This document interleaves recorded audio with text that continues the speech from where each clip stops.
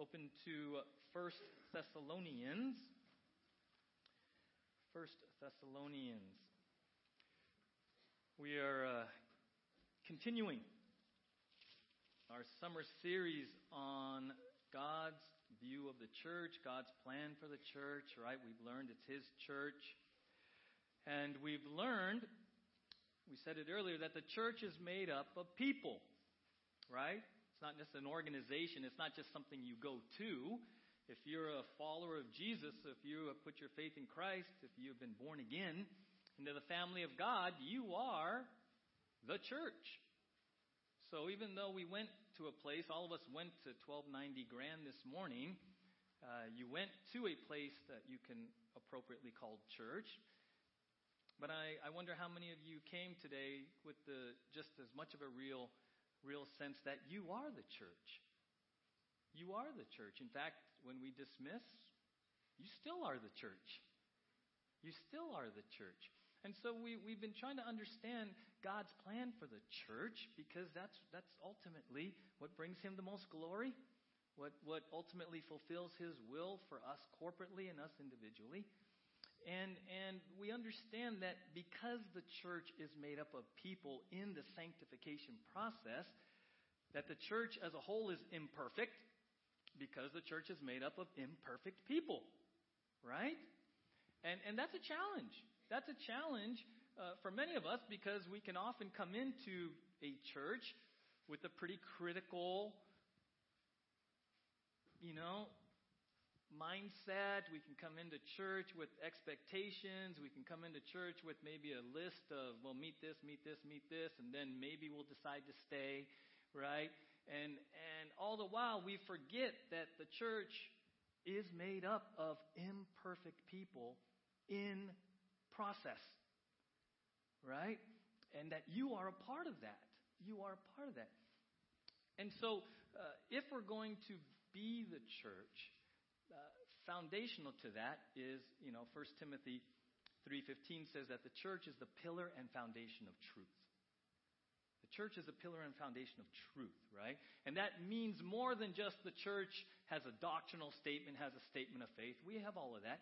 But when he says in Timothy that the church is the pillar and foundation of truth, it means that we, by our lives, hopefully live lives consistent with that truth. If we're going to be a pillar and foundation of truth as the church, as the people of God, well, then our lives should be consistent with that truth. With that truth. And we've looked in the weeks past about walking in truth and what does that mean, right? And in Thessalonians, this church in Thessalonica, the Apostle Paul gives them great props. And we've seen this the last couple Sundays. He says, hey man, I am so blessed by you guys at Thessalonica.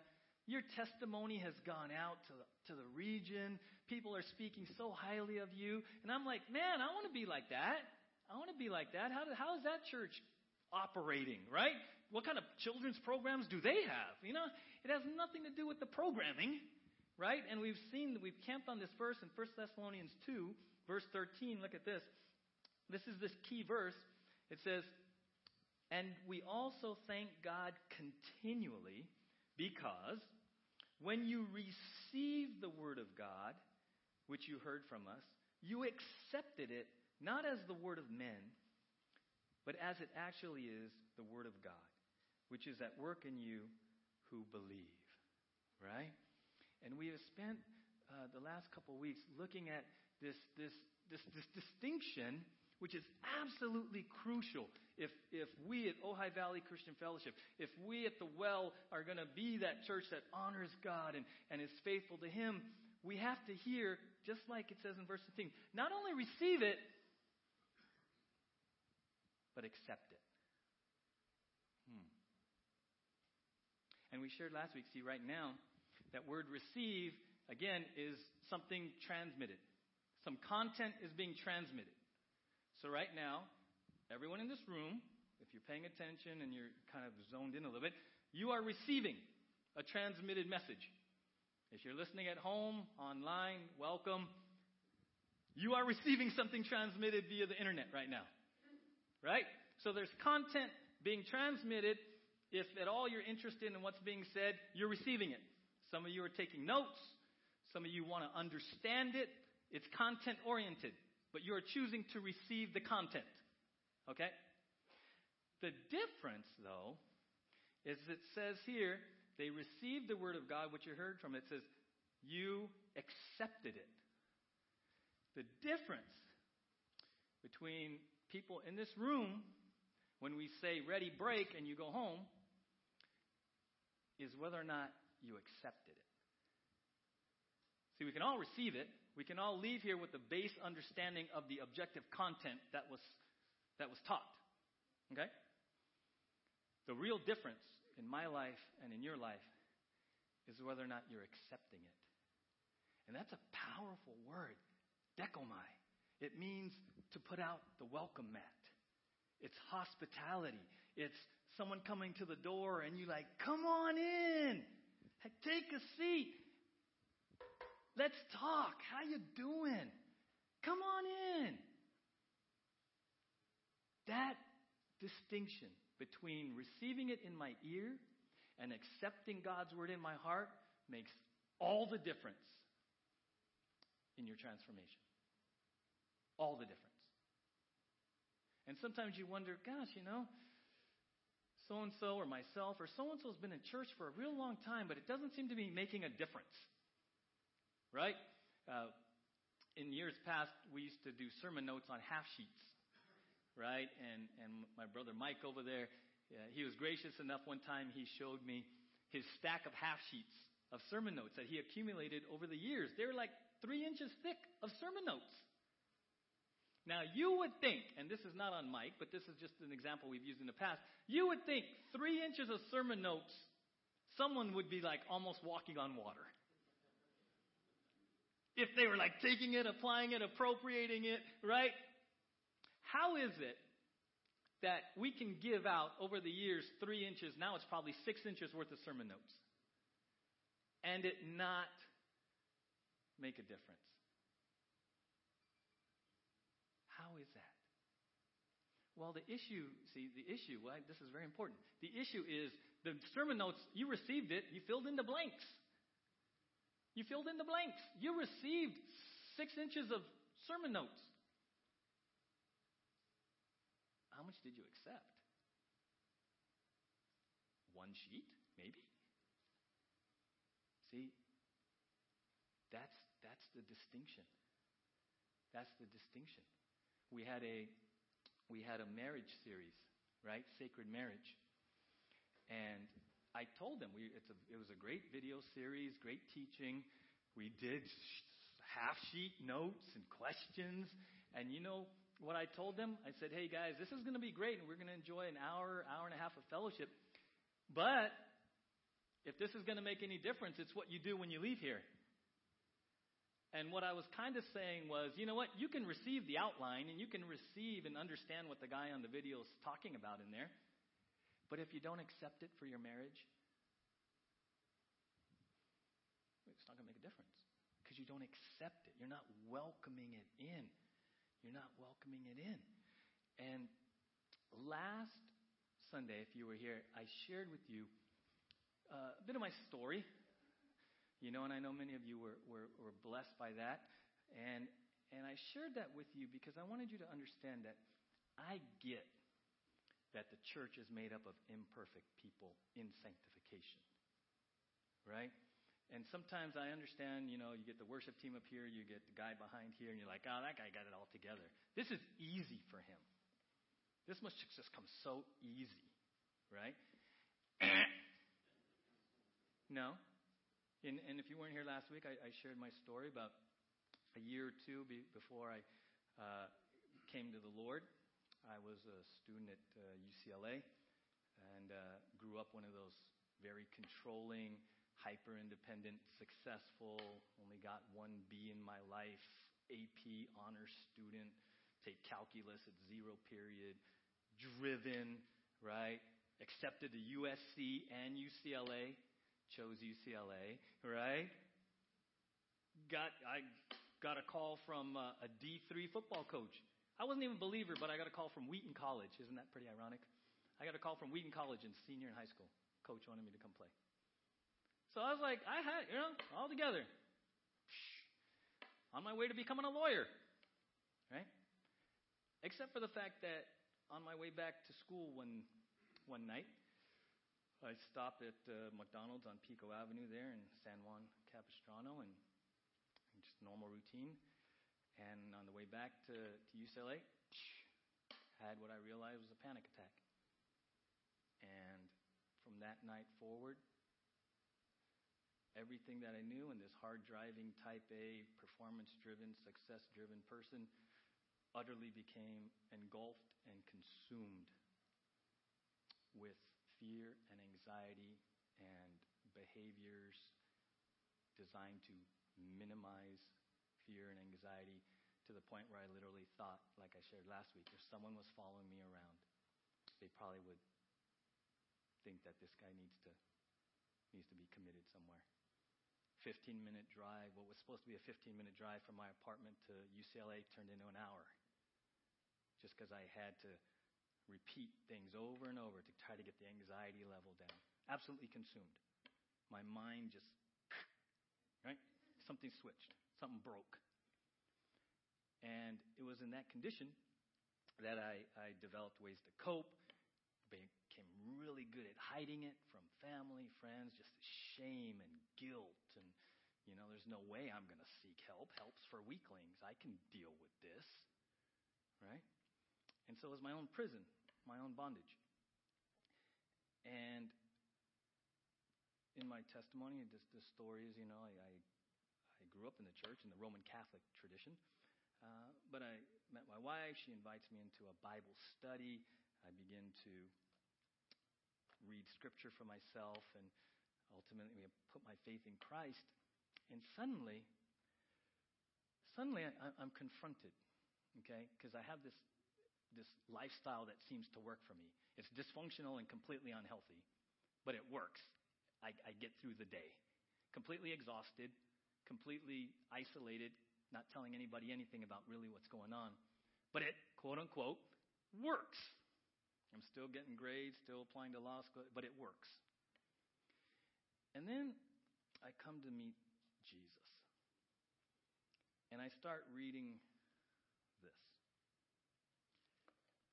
And receiving messages, sermons, Bible studies, right?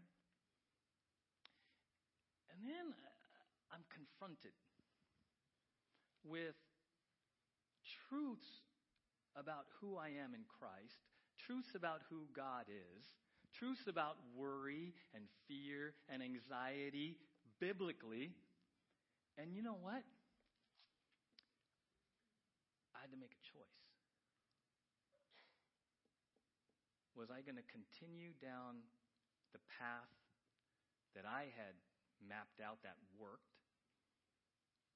Or was I going to stop and accept, appropriate, believe what I say I believe about who I am in the situation? See, it's very real. It's very real. When your life is so far out there and very uncomfortable all the time, church isn't a game.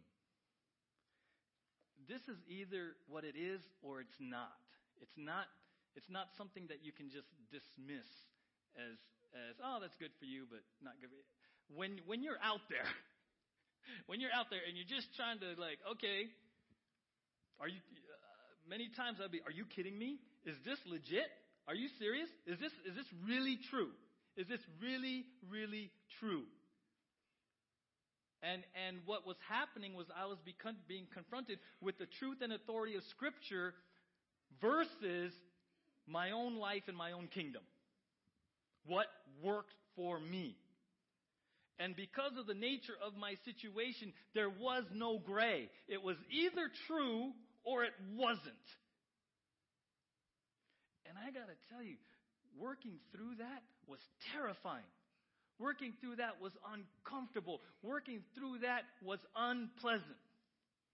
And we're going to look at that today and maybe why you're having a hard time with this receiving and accepting. And if you are, I get it. I get it. Every day I still am challenged with, do you accept it?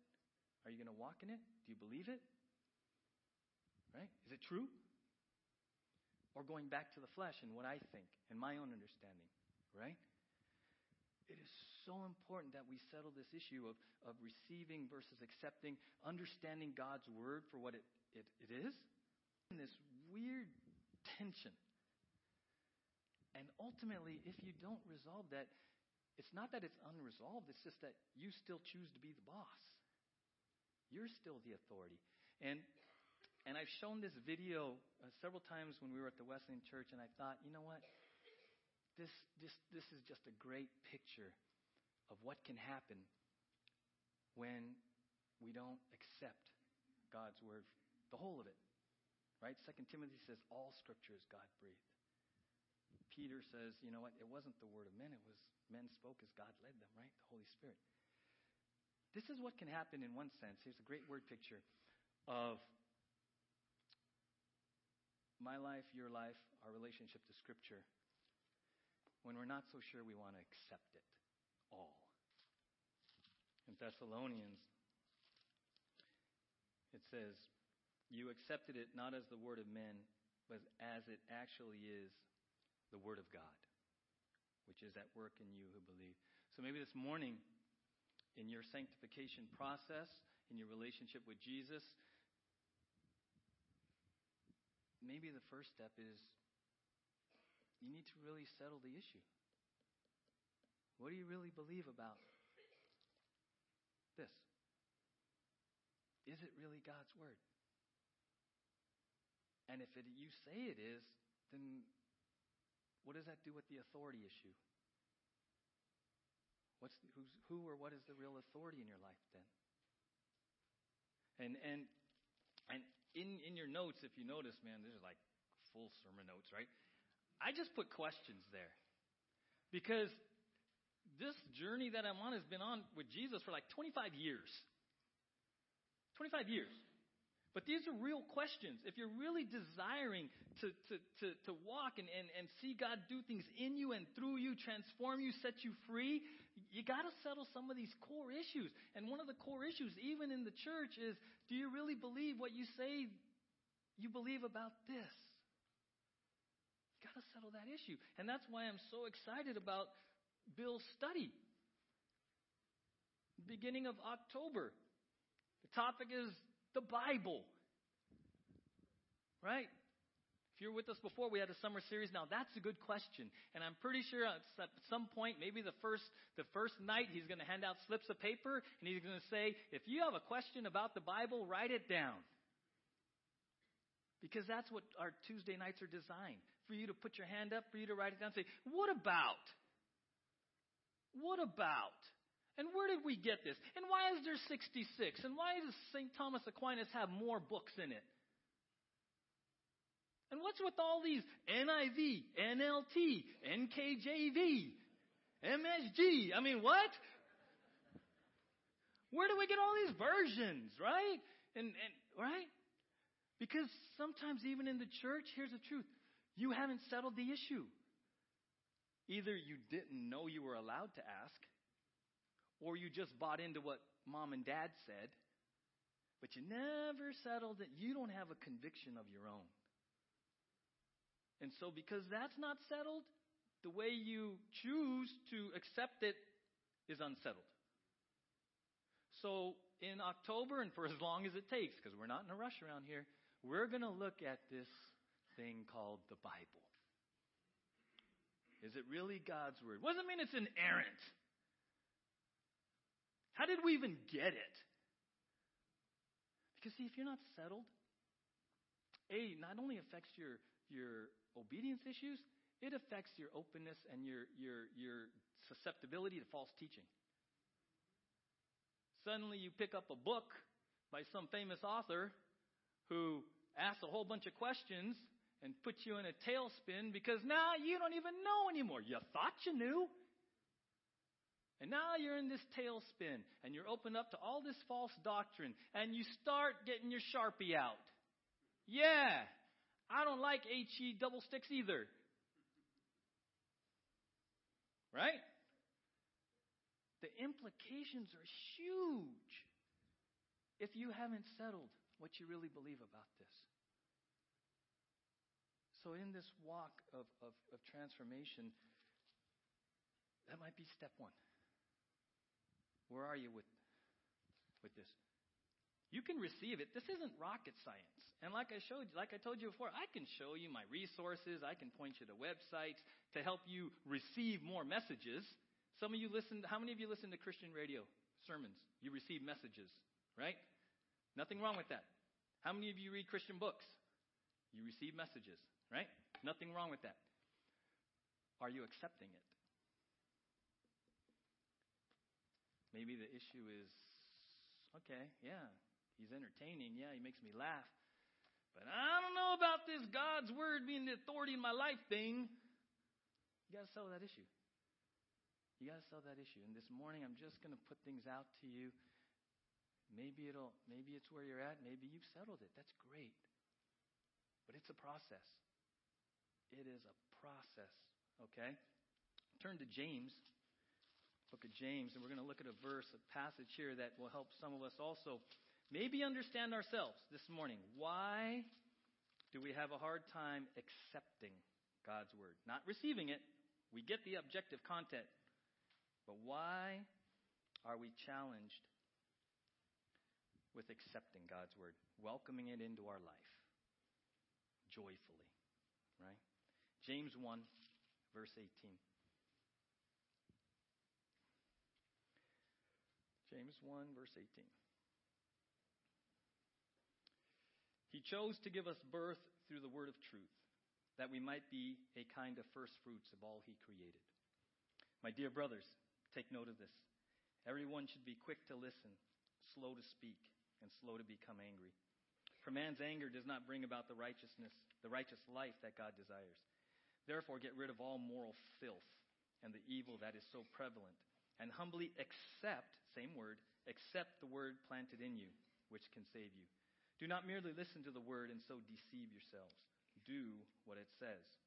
Anyone who listens to the word but does not do what it says is like a man who looks at his face in a mirror, and after looking at himself goes away and immediately forgets what he looks like. But the man who looks intently into the perfect law that gives freedom and continues to do this, not forgetting what he has heard, but doing it, he will be blessed in what he does, right?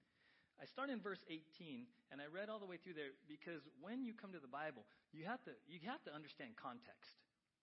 And the context of this, there's a word called pericope. Everyone say pericope, right? Pericope is a passage of Scripture, right? You can look at like a paragraph, but it's called a pericope. And in this pericope, the context is speaking about God's word. Very important, because there's a verse in here that we're going to look at that is used so much out of context. Okay? And it's verse 19. My dear brothers, take note of this. Everyone should be quick to listen, slow to speak, and slow to become angry. Anyone ever hear that verse before? Common verse. What is its typical application? Human relationships. Right? How many of you ever heard that applied just to human relationships? Well, in your marriage. Right? In your marriage. Be quick to listen, slow to speak, slow to become angry. Most of us have only heard that verse in the context of human relationships. It might have that application, but the truth be known, the context is speaking about our relationship to God's word. This is about my relationship and your relationship to God's word. How we receive it changes everything, doesn't it? Right? So we're going to look at this, and we're just going to ask some questions. The questions in your sermon notes, take them with you and work through them for the rest of your life. It says this, my dear brothers, take note of this. Everyone should be quick to listen. Now, where it says should, right? Where it says should be, I'm going to help you out with some translation here. That is not a suggestion. Should be actually means must be. It's a command. So if you're comfortable writing in your Bibles, you might want to put must. It's a continual, habitual practice, right? So it's not just a suggestion, hey, if you feel like it, when you get around to it, maybe kind of, sort of. It's not a suggestion. Sometimes we take shoulds as suggestions. It's not. It's a command.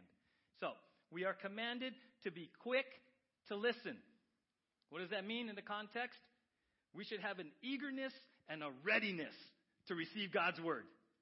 Quick to listen, right? Psalm 119:97. Oh, how I love your law. I meditate on it all day long. Psalm 119:103. How sweet are your words to my taste, sweeter than honey to my mouth.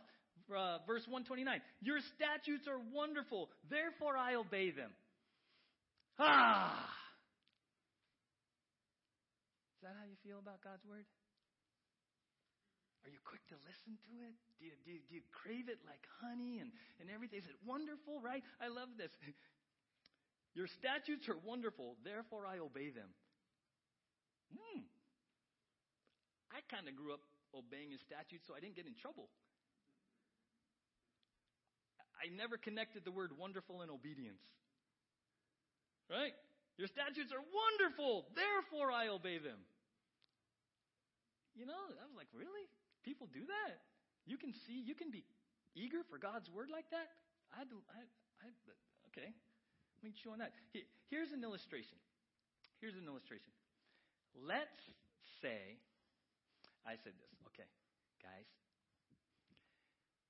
out in this field behind me, there's a treasure. There's a treasure chest. And in this treasure chest, if you find it, all your debts will be paid off. Your mortgage, your student loans, your car loans, right? Not only will it be paid off, but you have unlimited financial resources for the rest of your life. Now, I'm going to give you directions to find it. You ready? Everybody is like this now. Huh? If I was giving you directions to a hidden treasure that would solve all your financial woes and all your woes out there, I'm pretty sure. I got to film this, take my phone out. You would be like into it. You'd be like, all right, let's go. What do you say? 10 steps what? Go to the tree and turn, they say right or left, right? And you would be just into this, like, how do I want to find this treasure. That's being quick to listen to God's word. That's being quick to listen to God's word. It's key to accepting it. That's key to accepting it, right? And then in James it says this. Slow to speak. Now, in one application it means be very careful if you're going to be a teacher. Scripture says not many of you should be teachers. There's a higher accountability. If you're going to open your mouth, you better be rightly dividing it. There's huge accountability. But the other application here, being slow to speak, is when you receive a message, are you hasty and impulsive in your opinion about it? In your analysis? And whether or not you liked it or didn't like it? Right? Being slow to speak is restraining yourself from hasty reactions, allowing time for thoughtful consideration. So if we're going to not just receive an objective message, you got to be slow to speak. But see, that's not the culture that you and I live in, because you read a news story and you just hit the comment section. Boom! You go on Facebook, boom! And everyone just thumbs up and thumbs down and gives your opinion immediately without sometimes even thinking through the issue. That's the culture we live in. Opinion. Don't like that. The problem with that is that's not why God's word was given. God doesn't give us his word to seek your opinion on it. God doesn't give us his word to wonder how many likes he got. Right? I mean, imagine if you're God and how he feels about different verses that get likes and dislikes. Right? But that's what we do. We hear something at church, we hear something on the radio, bah! Bah! Disagree with that. And we're that fast. We don't consider it. We don't put it in context of our own life. We don't even give it time to sink from here to here. We just react. Right? Then he says here, slow to become angry. Now, I get that in human context, but what does it mean slow to become angry about receiving God's word? You ever come across a passage of Scripture that kind of exposes something in your life and you didn't really like it? In fact, it kind of ticked you off. And you got kind of angry. And you started to resent it. That's what he's talking about. Slow to being angry speaks to us who want to argue with God about what he says. We resent it. We're just angry. Who does he think he is? And the challenging part of what I'm called to do is I often bear the brunt of your anger. I'm just the messenger. I get that. I get that. That's why I called Jeremiah the weeping prophet. If you look through Scripture, God's mouthpieces generally don't live very happy lives. Because as God's messengers, they're speaking God's truth. And the anger and resentment of the people are taken out on the messenger repeatedly throughout Scripture. I get that. Yeah, not fun. Not fun. No one likes to be called a legalist. No one likes to be called, oh, you're one of them. And I just want to say,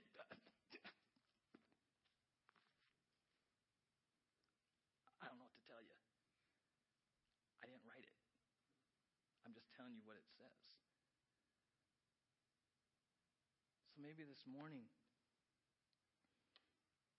maybe you're angry. Maybe you're resenting God's word. Right? It's a question I put in there. It's a question. And then in verse 21 it says, therefore get rid of all moral filth and evil that is so prevalent, and humbly accept the word planted in you, which can save you. Get rid of all moral filth. The word picture is taking off a dirty garment. Taking off a dirty garment. Or, here's another one that's interesting, and one of my kids will really appreciate this, where it says, get rid of moral filth and the evil, that putting off process, it actually kind of also means take the earwax out of your ear so you can hear. Right? So there's confession, there's putting off sinful behaviors, okay? That can be affecting your acceptance of God's word. And then he says, humbly accept. Humbly accept. Here's a quote I found from another pastor. He says this, one simply cannot find joy and satisfaction in the word of God if it is always speaking conviction to one's lifestyle. It can't happen. As a matter of fact, I have long thought that most people who claim to have intellectual problems with the Bible don't have any such thing. They have moral problems with it. If you knew what was going on in their lives, you would realize quickly that their beliefs and their behavior just couldn't coexist. So they jettisoned their beliefs and continued their behavior. Right? Something's got to give. What are you saying? Something's got to give. Are you at a place of humbly accepting? Humbly accepting. And that word humbly means being teachable. Submissive and teachable. Jesus talks about receiving the kingdom as a little child, where you're willing just to accept it at face value, or anytime it comes up, oh, you want to argue, you want to hyperanalyze it, you know. Anybody ever have a child that just kept asking why? To the point where you just said, can you please just accept what I'm telling you? Anyone? You just wanted them to accept that I'm not lying. I'm telling you what's in your interest. Just accept it. Anyone? That's what we're talking about. For us in relationship to God's Word. Humbly accept it. Right? But it's an issue of the will. It's an issue of the will. Turn to Matthew 11. Look at Matthew 11 real quick.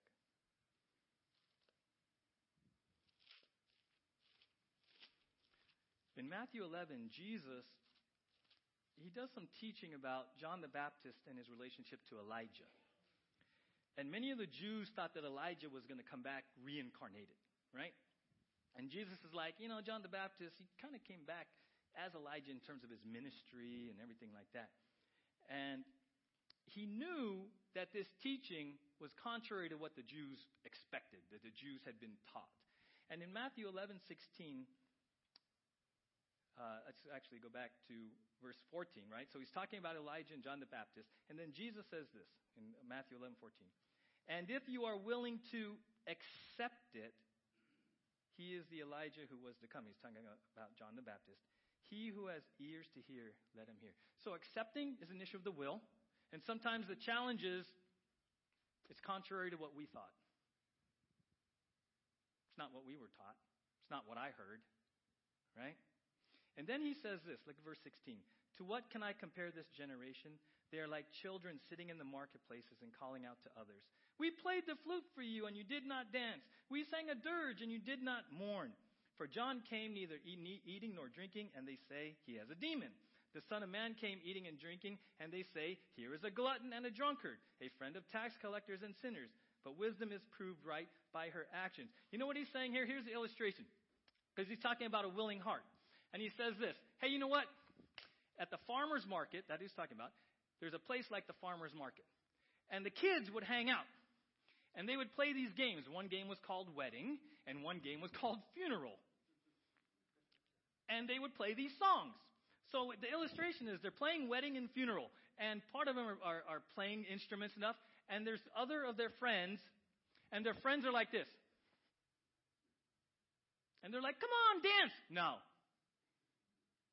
Come on, let's do we're playing the wedding song, do the wedding dance. No. I don't want to. I don't feel like it. Anyone ever have a kid do that? Anyone ever have to deal with someone who just didn't want to? Because they just didn't feel like it? That's the picture here. Jesus says, this generation, there's no pleasing them. There's no pleasing them. They're like kids who have their arms crossed and like, you can't make me. I don't want to play. That's what I don't want to play. Come on, it's going to be fun. How many of you ever tried to convince your child that something was going to be fun? Going to be great. It's going to be fun. There's going to be your friends are going to be there. You're going to have a good time. No, I don't want to go. Why not? Because I don't want to. That's what he's talking about. He's talking about the issue of the heart.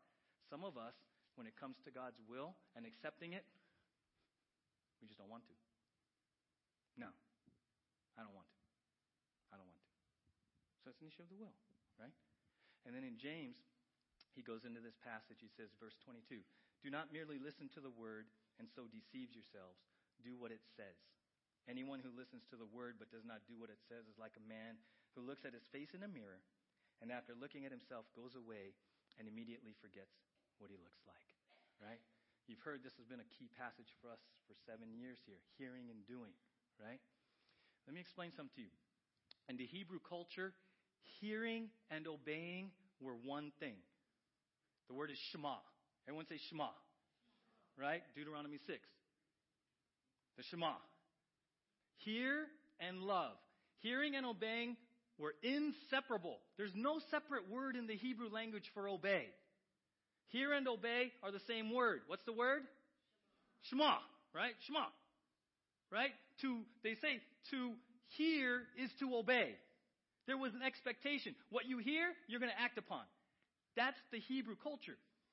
The Greek culture elevated with all the philosophers elevated the mind and de-elevated the physical body. They separated it in Greek. Greek elevated the intellect and minimized the physical body. Are we more Greek or Hebrew? The Hebrew said, my life reflects what comes through the mind and the heart and comes out in the hands. That was Hebrew. It's all one. Hearing and obeying are all one. Greek says, it's just mental. What really matters is just what you think. And they created this separation. And that distinction, that division, has wreaked havoc in the church. Because we come to church with a Greek mindset. Let me hear something, let me understand something, and that was good enough. And yet in James, look at James 22, do not merely listen to the word and so deceive yourselves. You know what that word deceive is? Delude. Self-deception. See, now you understand the context. When James says this, he's speaking from the Hebrew mindset. So he's like, you know what? If you come and you have created a hearing and doing split, you're deluded. Self-deluded. You are deceiving yourself. Because in the Hebrew mindset, it doesn't exist. There is no separation between the two. Hearing and doing are one. To hear is to obey. So, am I deluding myself? Are you deluding yourself? Are you deceiving yourself? Is this plenty to sit through a sermon and take notes and you call it good? Because that's kind of Greek. That's the Greek mindset. To hear is to obey. I just put a question there, right? It's just a question. It's just a question. And if you've been with me before, you know I love to bring this out. Because he talks about a mirror. How many of you looked in a mirror this morning? Anyone? Who? Oh, come on, honestly, you all did. You didn't wake up like that. You did not wake up like that. So you looked in the mirror this morning. Oh, everyone's sitting up now. Look at this. Everyone. You looked in the mirror this morning, right? Right? What did your mirror say? Okay, oh my gosh. Your mirror said, oh my gosh. What did your mirror say? Do your hair, right? Your mirror's talking. Your mirror's talking to you. Your mirror said something to you this morning. How do I know? Because you didn't wake up like that. Right? Your mirror said something to you. How many of you are thankful you have a mirror? How many of you use that glass door as a mirror at times? How many of you use your car door windows as a mirror? How many of you are at the mall? Come on, be honest. You do it all the time, school. You ever do this like where you thought there was no one on the other side and you're doing this and you go, oh my gosh, there's someone looking at me, right? Because it was blacked out. How many of you generally feel good about your mirrors? Positive. Not what they say, but you're positive like you're thankful you have one. Who's thankful you have one? So you have a positive vibe. You're thankful. What is a mirror designed to do? Show yourself. Imperfections. It's a positive thing. The mirror reflecting your imperfections, you receive it as a great thing. Because no one wants to come to church with your eye boogers. Let's just be real. Right? No one's going to walk to church and say, oh my gosh. Dude, you got something right here. Oh man, yeah, I was really sleepy last night. You know? You get up and you find the mirror. How many of you have one right by your door before you leave? How many of you checked your mirror in your car before you got out? We love mirrors. We want them to show us our imperfections before we go out into the world. And in fact, here's the crazy thing. We love mirrors so much that we magnify them. We want to get to the nitty-gritty. Anyone at home have a magnifying mirror? Right? I have 5 daughters. 4 daughters. 5 women, 4 daughters. Yeah, that didn't sound right. 4 daughters and 1 wife. Okay. There are 5 females in my house. It's amazing. They got one of these mirrors on the wall in the bathroom. This like normal one. And then this like telescope or whatever, magnifying thing. And then here's the crazy thing. They get this close. And I'm, what are you looking at? There's a thing. I don't even see the thing. There's a thing, Dad.